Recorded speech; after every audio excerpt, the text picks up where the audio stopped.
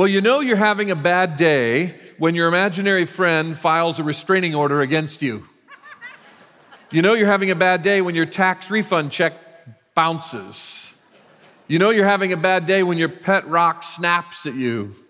You know you're having a bad day when your boss tells you not to bother taking off your coat. That's a pretty bad day.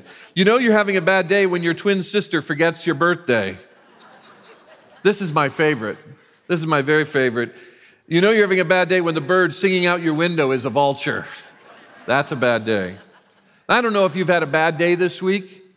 Maybe you feel like you've had a bad week. Maybe it's been a bad couple of months. Maybe it's been a bad year, or a few years, or decade. Maybe for some of you, you feel like your life has been marked by suffering and sorrow, and maybe it has been. Today we're going to talk about lament. Pastor Brian did a great job last week talking about the 4 steps in healthy lament and going before God with our pain and seeking to trust Him in that. We're in this series called Dark Clouds, Deep Mercy. And today we're going to be looking at the book of Lamentations. If you want to turn to Lamentations chapter 3. You may feel like you've gone through a lot. And for some of you, maybe you have a biological predisposition toward clinical depression, or maybe the circumstances of your life have been overwhelming, going all the way back to your childhood, and you just feel like the storm clouds not only are on the horizon, they're over top of you, and they've been over you for a lifetime.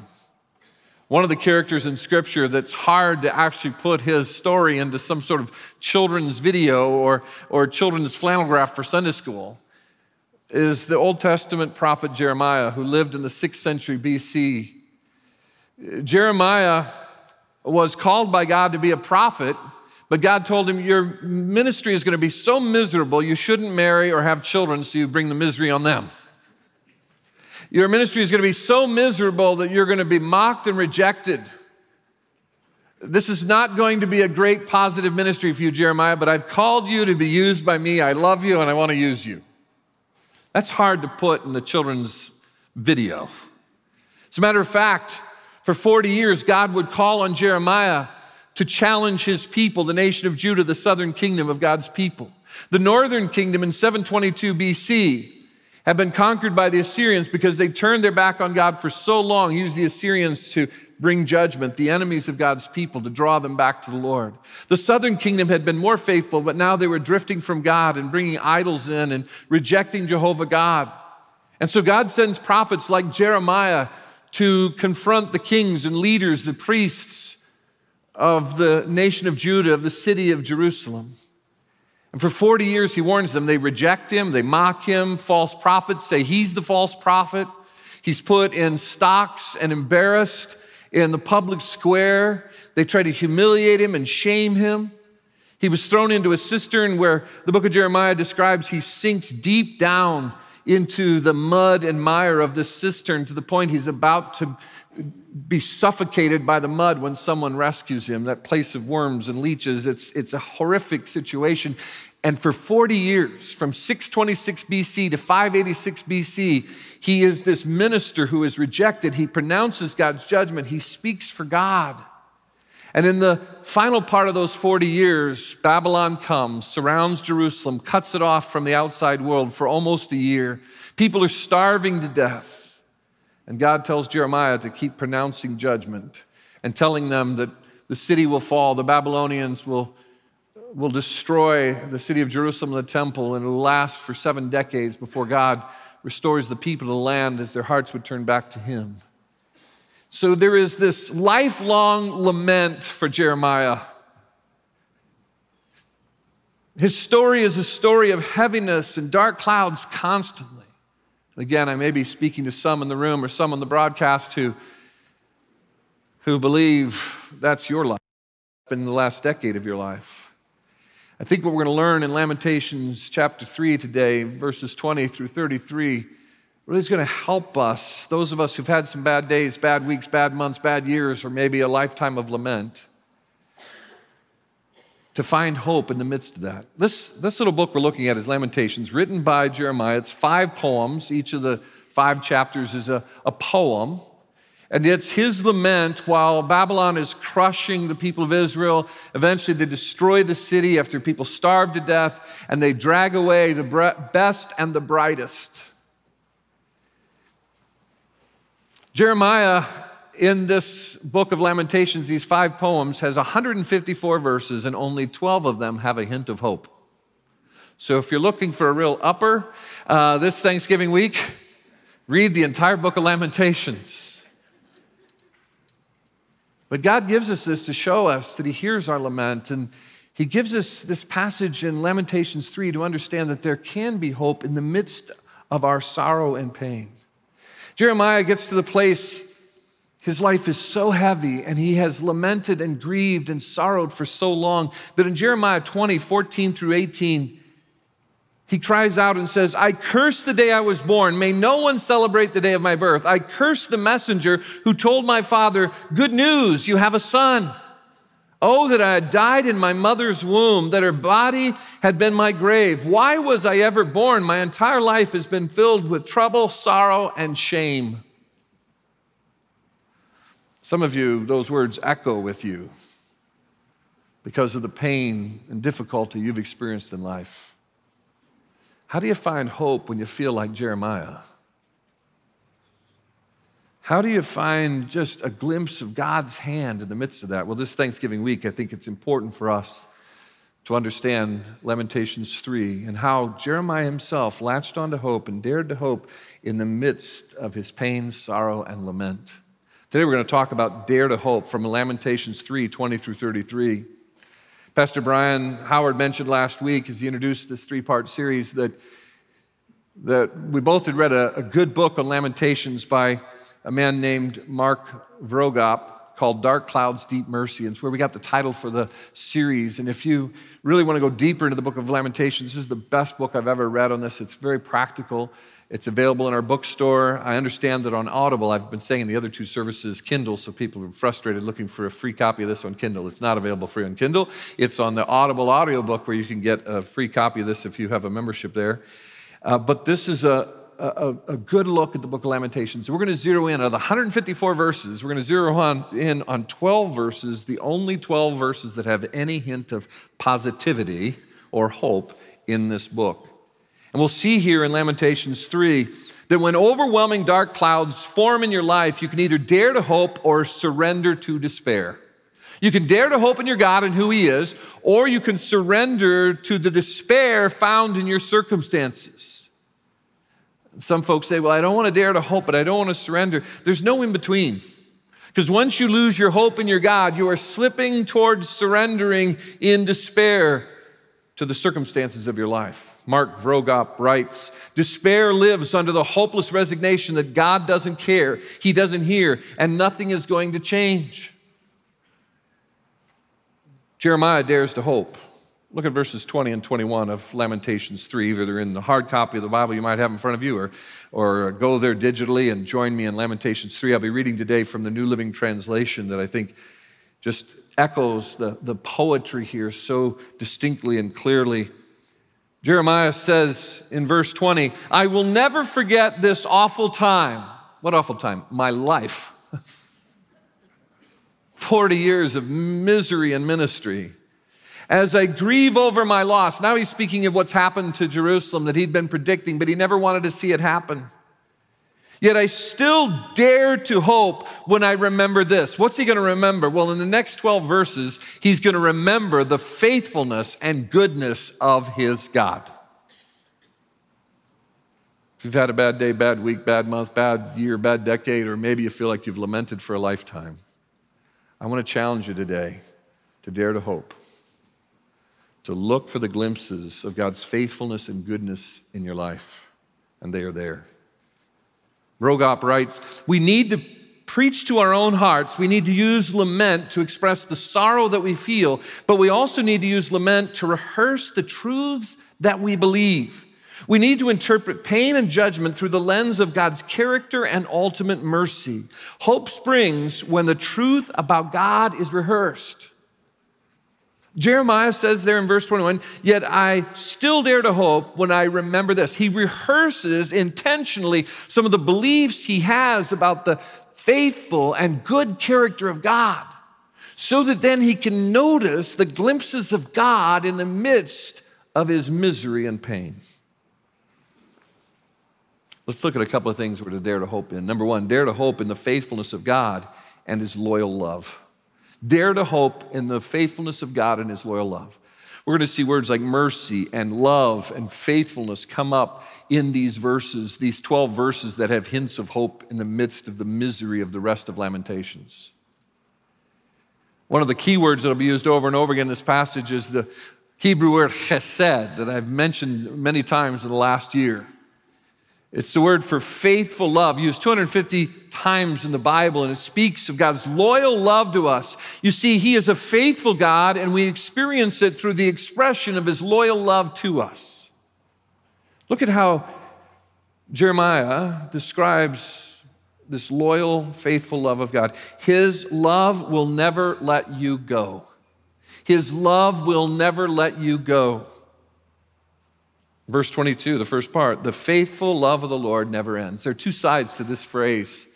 Some of your translations, if you're reading the NIV or maybe even the Old King James, it'll say, his mercies keep us from being consumed. Because of his mercies, we are not consumed. It's kind of the negative side of this phrase. It has the idea that because of his goodness, this holy, righteous God that we're before, we don't deserve anything, but he gives us life. We're here, and that's a part of his mercy to us. But then the positive side of this phrase is the idea that he will never let you go. Jesus said in John 10 that when we're a follower of his, we are in the Father's hand, and no one and nothing can pluck us out of his hand. It's his loyal love to us. His love will never let you go. Secondly, his love will never let you down. You could say, well, I wanted certain things, or I think I deserve certain things. I had expectations. It's not measuring up like these people or that people or what. I get that. But this is more than just our expectations in being let down. This is the fact that we can turn to him, and when all life has been lost, it seems, and the clouds are dark and the waters are deep and we don't know where we're going to go, God's love will still be there. His mercies never cease, the last part of verse 22 says. And this now moves from this loyal chesed love to a practical, intimate expression of love and kindness and compassion and grace. His love will never let you down. It will always be there for you, even when all other aspects of life seem to have abandoned you. Thirdly, his love will be new for you every morning. His love will be new for you every morning. You know, we've gotten used to being in a room like this. There are no windows in this worship center. Sometimes it's referred to as a black box because then you can use lighting to do a lot. But if the lights went off in here completely, it would be very dark. We can just flip on switches and lights come on. In the ancient world, when Jeremiah was writing, when it got dark, the day ended, and you had a period there where you might keep an oil lamp for a little while or fire going, but pretty much when it got dark, people went to bed. And when the sun came up the next day, they got up. That'd be hard for some of us, right? But there was a rhythm that there was this clear conclusion to the day before coming with the night. And so Jeremiah says here, his love will be new for you every morning. He says, great is his faithfulness, or some translations say, great is thy faithfulness. This is where the great hymn comes from. His mercies begin afresh each morning. Maybe you've had a week or two or a month or a decade or a lifetime of lament. When you go to bed tonight, and you lay your head on a pillow, you just say to God, God, this hasn't been easy, but thank you for being with me in the journey. And then when you wake up tomorrow morning, say, good morning, Lord. I'm going to look for glimpses of your faithful love in my life today.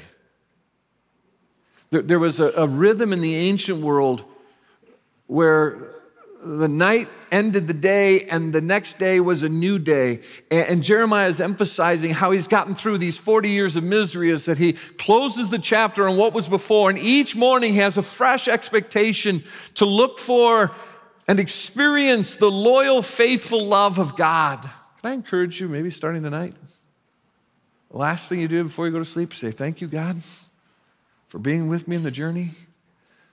I'm leaving all that's behind me, looking for tomorrow morning your fresh love. And then when you get up tomorrow morning, the next day, and do this throughout the week, even as you prepare for Thanksgiving, say, thank you, God, for the fresh morning.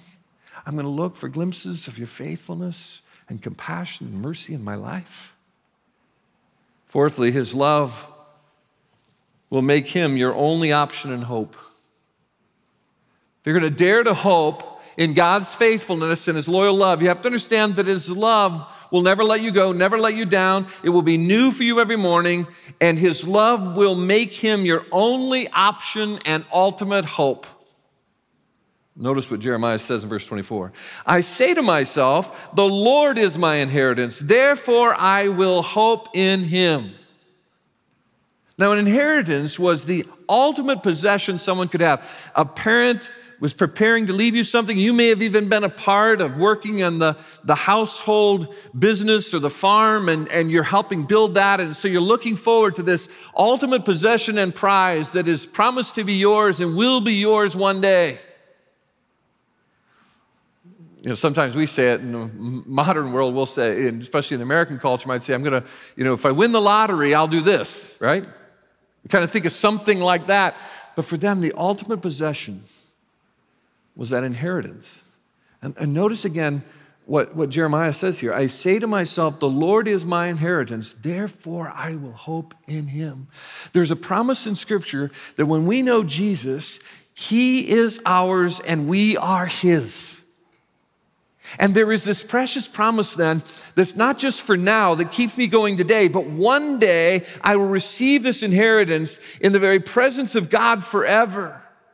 And so there's this precious promise that what I'm going through, and Jeremiah latches onto this, the Lord is my greatest possession, my relationship with him. Therefore I can hope, I can dare to hope, because I've got him and he's got me no matter what. The psalmist said it in Psalm 23:6. Surely your goodness and unfailing love will pursue me all the days of my life, and I will dwell in the house of the Lord forever. Do you understand that God in his faithfulness is pursuing you to show you his love? You might say, but I'm like Jeremiah. I've had a life of lament, or I've had months of lament. It's been going on in our family, this stuff with the finances, the job, the health, the grieving over loss of love. This stuff has been so heavy. God is pursuing you in that to show you his faithfulness and love. We have to step back and say, wait, the love of God and his loyal faithfulness is my greatest possession, my greatest joy. Notice the psalmist says, I will live in the house of the Lord forever. There's this precious promise that he's with me now, pursuing me with his goodness and faithfulness and love, and I will be with him forever. As a kid, grew up in a home, good Christian home, but a lot of complexity because of my mom's issues with a traumatic brain injury and a lot of chaos. And I often looked to the scriptures, even at a young age, to try to find a verse I'd latch onto. And about age 12, I decided what my life verse was going to be. I didn't know about what was going to happen with my mom, with my life, what was coming ahead, and life was difficult, and so I felt like I was at a loss, and I latched on to 2 Timothy 1:12. The Apostle Paul writes to the young man Timothy from prison for preaching the gospel. Paul's been preaching the gospel, and there are hints in the book that he believes he's about to be murdered or martyred for Christ. And so he doesn't know what's going to happen, and we do believe he was martyred. This is the last writing of the Apostle Paul. After this, his life is taken. But he says to Timothy, I don't know a lot. I don't know what's going to happen. There are things that are uncertain in my future. There's stuff I've gone through. I'm in the middle of a storm. The dark clouds are surrounding me. But he says this, but I know whom I have believed and am persuaded that he is able to keep that which I've committed unto him against that day. 2 Timothy 1:12, my life verse. I think it's from the King James. That's what I memorized it in then. I know whom I have believed. I know that I've put myself and my eternal destiny in the one who is my inheritance. And no matter if, like Job, my family is taken, my finances are taken, it seems like I have nothing in this world, I can say, I know whom I have believed and am persuaded that he is able, not I'm able, he's able to keep what I've committed unto him, my very destiny, until that day. What day? To the day that the inheritance is mine and I am with him forever. Dare to hope. Dare to hope in the faithfulness of God and his loyal love. Well, when the dark clouds overwhelmingly form in your life, choose to hope in your God, not surrender to the despair of your circumstances. How do you do that? Well, Jeremiah, the one who had a lifelong experience with lament, sorrow, and pain, says, dare to hope in the faithfulness of God and his loyal love. But secondly, verses 25 through 33, he says, dare to hope in the goodness of God and his perfect plan. Jeremiah knew God had a plan, even in his suffering. In Romans 8:28, we read that all things work together for good to those who love God and are called according to his purpose. A lot of times we take the verse, we think that means things are going to get bigger, better, and brighter tomorrow. We're going to have more stuff, better people in our lives, better circumstances. But actually, verse 29 is the key. It says, because he pre-planned that those of us who would know him would be conformed to the image of his son. So he's using the good, bad, and the ugly in my life and in your life to mold us and shape us, not so that we get bigger and better and brighter things, but we become better representatives of Jesus in human flesh on planet Earth, so that we live and love like Jesus in a world that needs to see the light and salt and hope that Jesus offers. Dare to hope in the goodness of God and his perfect plan in your life. For Jeremiah, that was a lifelong lament. Maybe for you, it's been days, weeks, months, years, decades, even you feel like it's been a life of lament. Hope in the goodness of God and his perfect plan. There's three things he says in verses 25 through 33, these final 9 verses of the 12 verses that hint at hope in this book of Lamentations. Number 1, turn to God when you feel like giving up. Sometimes when you're overwhelmed, you feel like throwing in the towel. You feel like you're just going to quit even trying. It's too overwhelming. Our impulse is to turn our back on God, but that's when you turn to God. You go against everything and every voice in you that says you got to give up on God. That's when you turn to God. Jeremiah says in verse 25, the Lord is good to those who depend on him, to those who search for him. So it is good to wait quietly for the salvation from the Lord.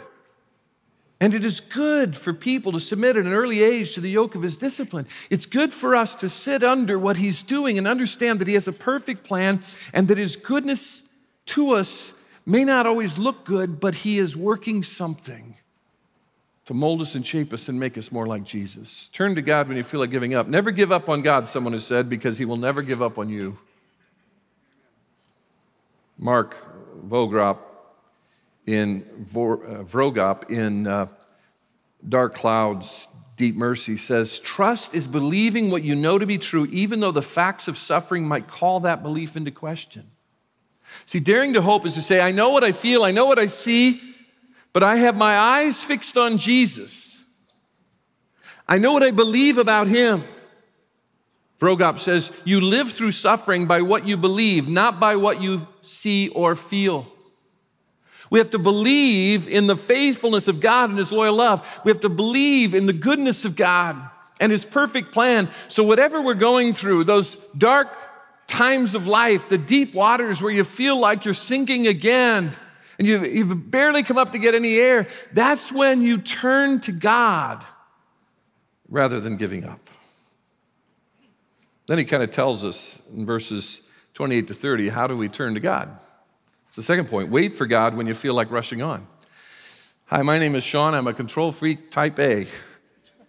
Some of you probably should confess that too, right? So when we don't notice God in our lives and we start to feel and see things like life is overwhelming us, we want to take control. Sometimes we need to settle down. As the verse said before, wait for the salvation of the Lord. Notice verse 28. Let them sit alone in silence. So how do you turn to God? How do you wait on him? Sit alone in silence beneath the Lord's demands. Let them lie face down in the dust, for there may be hope at last. Let them turn the other cheek to those who strike them and accept the insults of their enemies. A lot of people say, it's the New Testament says turn the other cheek. Actually, Jesus was quoting Jeremiah, one of the positive things Jeremiah said in his Lamentations. The idea here is that we've got to reorient our lives when we're in the storm, turn to God, and then wait for him. And he gives us three ways we do that. I want to start with that last one, the enemies and others. And Jeremiah had a lot of them, and he's just had to turn the other cheek.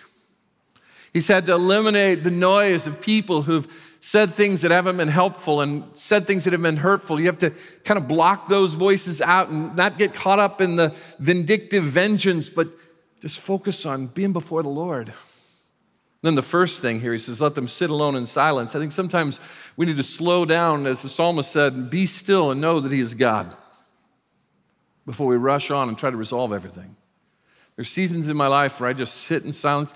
I read a psalm. Can I just encourage you to read Lamentations 3, verses 20 through 33 this week. If you're in a season of suffering or there's stuff going on in your life and you feel heavy-hearted, it's hard for you to see the goodness of God, just read Lamentations 3 and then sit in silence and let God's Spirit speak to you before you rush on and try to solve everything on your own. Often when I try to rush on and solve things on my own, it just gets more complicated. But then I want you to see this middle thing here. You push out the voices in your life that could just complicate things with vengeance and vindictiveness. You get silent and push out the noise of all that's going on in the world around us and in our lives. But then in the center of this, in verse 29, he says, let them lie face down in the dust, for there may be hope at last. I don't do this as often as I should. This is a position of humility before God. But there's also something here when you're laying, why does he say, lay face down in the dust? And then notice, he says, when you lay face down in the dust, there may be hope at last. How do you get hope with your face in the dust? It's from the dust that we came, right? And it's to the dust we return, our bodies do, until the day of the resurrection of the dead and we meet Christ. But why face down in the dust? When you're face down in the dust, all you got is dust. How can you hope from there? Because anything better in your life than dust is one of the blessings from God. You see, it reorients. Sometimes we have our expectations. I should have what these people have. My life should be like these people, like the Joneses. I think I deserve this because I've lived for Jesus this long and that long. And sometimes it's all of our different expectations of what blessings should be in our lives that rob us of seeing the good hand of God in our lives. And by getting face down in the dust, just laying flat down there, you say, anything better than this dust is a blessing from God. And before a holy, righteous God, anything better than this dust is more than I deserve. Maybe you start your Thanksgiving week by getting flat on the floor, seeing the lint on the carpet, or maybe you want to be bold and do this in your garden outside and see the dust. But maybe that's where you start your gratitude list. I just challenge you, even today, take out your notes app on your phone or a piece of paper. Just kind of get yourself either physically or metaphorically down in the dust and then realize, start counting your blessings from there. Hey, I can breathe today. Hey, I had a roof over my head. Hey, I had food on my table. And begin to build from the dust up the blessings of God in your life. And see if you don't see a fresh glimpse of his goodness and how he's working his perfect plan for you in your life. Count your blessings each day this week. Get down in the dust, and from that perspective, begin to count your blessings. Then maybe on Thanksgiving, share that with a friend. Email it to a Christian brother or sister and say, here's my list. And if they come to Calvary and they were here this weekend, say, from the dust up, this is what God has blessed me with. And I believe you'll begin to see a fresh glimpse of God's goodness in your life and his faithfulness in your life. Psalm 37:7 says, be still in the presence of the Lord and wait patiently for him to act. We need to wait for God when we feel like rushing on. Thirdly, you turn to God when you feel like giving up. You wait for God when you feel like rushing on. But then Jeremiah says you lean on God when you feel like collapsing in. He then says this about God, because they're in the dust, in the silence, with the voices pushed out of your enemies and those who try to help and aren't. From that place, you start to begin to really understand who God is, and it's contrary to what your circumstances are saying. Jeremiah says in verse 31, "For no one is abandoned by the Lord forever." There are times you can feel in life like God has forgotten you, your marriage, your job, your family, your health, the loved one you've lost. You feel like you've been abandoned. He will not abandon you. Though he brings grief, he allows in his sovereignty some things into our lives that are not pleasant because he is working his perfect plan according to his goodness. Though he brings grief, he also shows compassion because of the greatness of his unfailing love. That's chesed again. That unbreakable, loyal, faithful love. Sometimes we count our items of grief more than we notice the goodness of God. Though he brings grief, he also shows compassion because of the greatness of his unfailing love. And I love verse 33. This is what we have to know about the heart of God while we're in the dust, looking at the goodness of God and the glimpses of the goodness. For he does not enjoy hurting people or causing them sorrow. God doesn't get his kicks out of allowing the good, bad, and ugly in your life. He allows the good, bad, and ugly in your life so that you will have a relationship with him. And in that relationship, through all those things, he's going to shape you and mold you from the inside out to make you more like Jesus. So as you live in this world, you live and love like Jesus, and more people will see the hope of Christ in and through you. Lean on God when you feel like collapsing. And sometimes it feels like everything you're going through, just one more thing is going to cause this house of cards to collapse in and you're going to implode. That's when, it's like the old song said, you lean on the everlasting arms. The arms that, even if he allows grief, he's going to fill you with compassion because of his faithful love. The arms of one who doesn't find joy in causing you pain or allowing you to go through pain. He wants you to see and sense his goodness. When the overwhelming dark clouds form, choose to dare to hope in your God. Don't surrender to the circumstances of your life. How do you do that? You dare to hope in the faithfulness of God and his loyal love. You dare to hope in the goodness of God and his perfect plan. And when you do hope, you defy despair. Choosing hope is an act of defiance against despair. Let's defy despair this week, in this week of gratitude and thanksgiving. But surrendering to despair is an act of defiance against the hope God wants you to experience.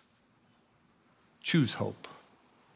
One day this week, my wife told me that her car, the engine light had come on. She said, I'm not comfortable driving. I'm not sure what's going to happen. It doesn't say anything specific. I said, okay, I'll take it, and I'll take it to the mechanic tomorrow. So I got in the car, and Leslie took my car, and as I was approaching the 23 from where we live, and I was about to get on the 23, it just stopped, and I glided to the side of the road.